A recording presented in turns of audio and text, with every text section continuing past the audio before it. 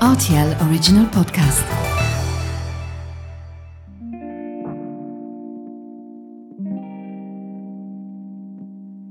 Hello and welcome to the Luxembourg History Podcast. My name's Tom Tutton and I'm your host for our second series. Today we're continuing our series on politics in early 20th century Luxembourg. We'll explore the emergence of political parties in the Grand Duchy before hearing about the dramatic period of instability that saw 6 prime ministers in 3 years in Luxembourg. We hope you'll enjoy the podcast.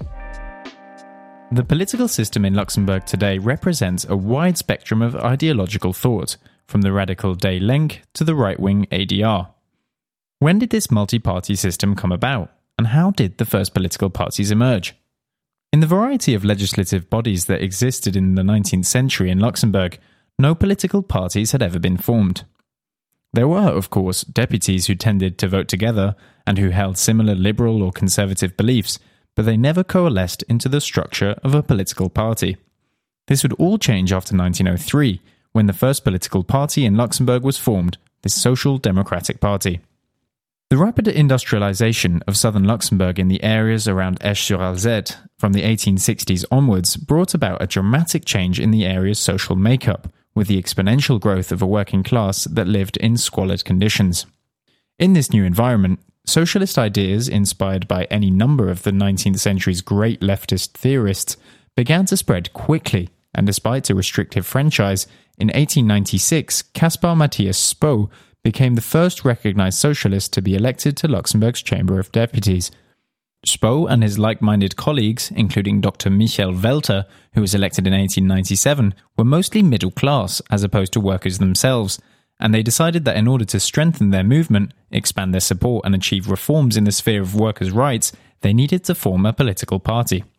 In 1902, therefore, they created the Sozialdemokratische Verein für Luxemburg, which in January 1903 morphed into the Social Democratic Party.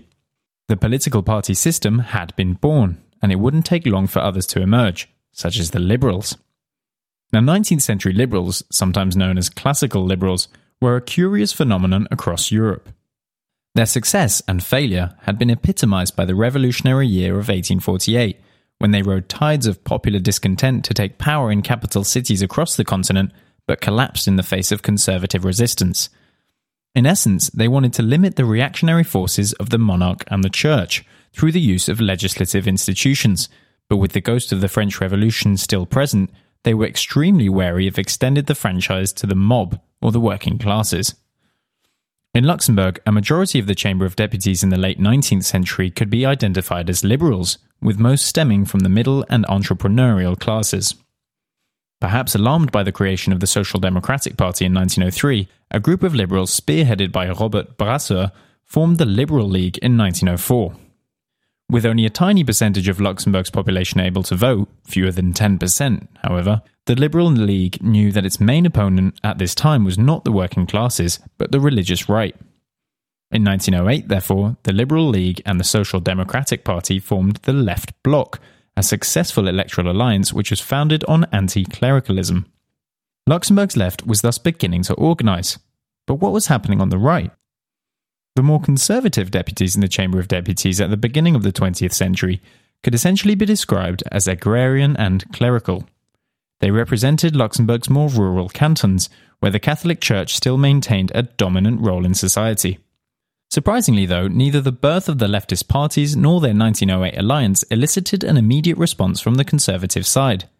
Instead, it would be the political conflict over education known as the Kulturkampf that would finally bring about the formation of a right-wing party. The long-serving Prime Minister Paul Eyschen, who remained independent and above party politics throughout his career, although his ability to govern depended largely on support from liberals, decided to undertake some educational reforms which was such a threat to the church's power that in 1914 the Party of the Right was finally founded. It's interesting to note that the development of Luxembourg's party system thus followed the German model, where the birth of a leftist party gave rise to oppositional conservative parties, and not the British example where a long-standing two-party system was eventually overthrown by the creation of the Labour Party in 1900. By 1914, therefore, the Luxembourgish party system was largely in place. But with the German invasion later that year and the death of Paul Eyschen in 1915, the political situation would soon descend into chaos.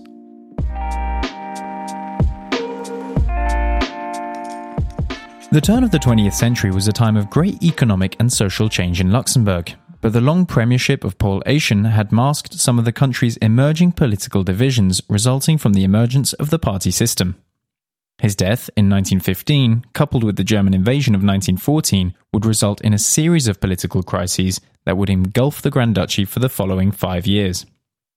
Upon Eyschen's death, his Director General of Finance, Matthias Montgenas, was tasked with forming a government. But Montgenas would face obstruction from a particular source, the young Grand Duchess Marie Adelaide. As we've previously heard, Marie Adelaide was the first monarch to be born in Luxembourg since John the Blind in 1296, and she did not want to follow the example of her grandfather Adolf and father William IV in playing a minor role in the governance of her country. From the outset, she had demonstrated where her political sympathies laid, with the right. She had waited 6 weeks to sign the controversial Schooling Bill of 1912, and likewise caused problems over the nomination of the liberal mayors of Differdange and Hollerich in 1915. Paul Eyschen had managed to keep her political ambitions in check, but with him out the way, Marie Adelaide decided to show her teeth. When Matthias Montgenas nominated a candidate she did not like for a vacancy at the École Normale, she simply refused him, causing him to resign after less than a month in charge.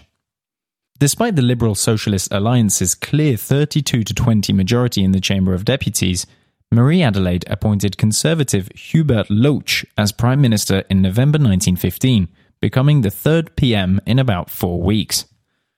As it quickly became clear that Loach could not govern Luxembourg despite the country's growing economic and food crises, Marie Adelaide took the dramatic step of calling new elections, a power granted to her under the Luxembourgish constitution, but which had not been used for decades.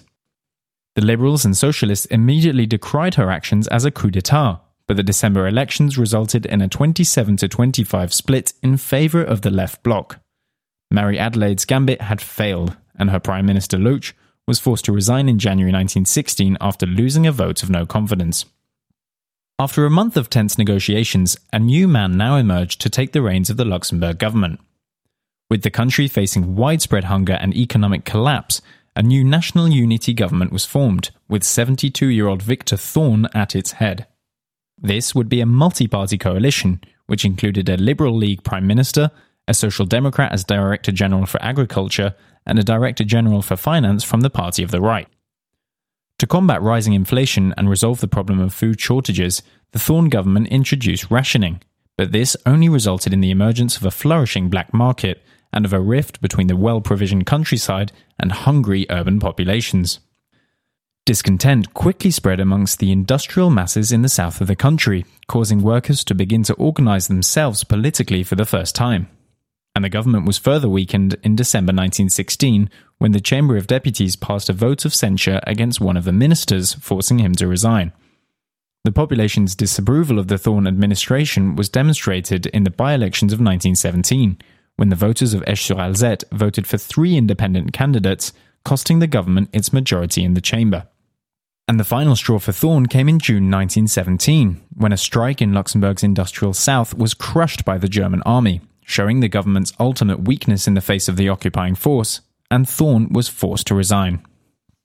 Later that same month, Leon Kaufmann became the Party of the Right's first Prime Minister, when he managed to recruit the support of a number of liberals in the Chamber of Deputies. The price of that support, however, was a reform of Luxembourg's constitution.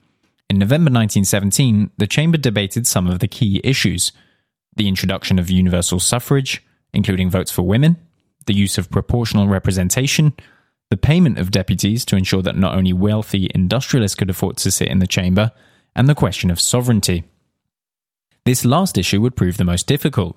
Kaufmann refused to accept the Chamber's recommendation that Article 32 of the Constitution should be revised to specify that sovereignty resided in the nation and not in the person of the Grand Duke or Duchess. Kaufmann's government also faced mounting problems with the Grand Duchess, who had seemingly close ties with key figures in the German Empire, a relationship which not only clashed with Luxembourg's status as a neutral power, but also tarnished its international reputation at a time when Germany's armies were on the retreat. The Prime Minister's attendance at a ball given to host German Chancellor Georg von Hertling in August 1918 resulted in his government's final loss of credibility, and he was forced to resign the following month. When Emil Reuter assumed power in September 1918, he became the 6th Prime Minister to hold office since 1915. He faced a continuing economic crisis, a highly problematic monarch, political instability, and the looming end of the First World War. Yet somehow, as we'll hear next time, he would manage to survive, ushering in a new era of democratic politics in the interwar Grand Duchy. That's all we've got for today. Thanks for listening, and I hope you'll join us for the next episode of the Luxembourg History Podcast. This episode was researched, adapted, and hosted by Thomas Tutton. Brought to you by RTL Today.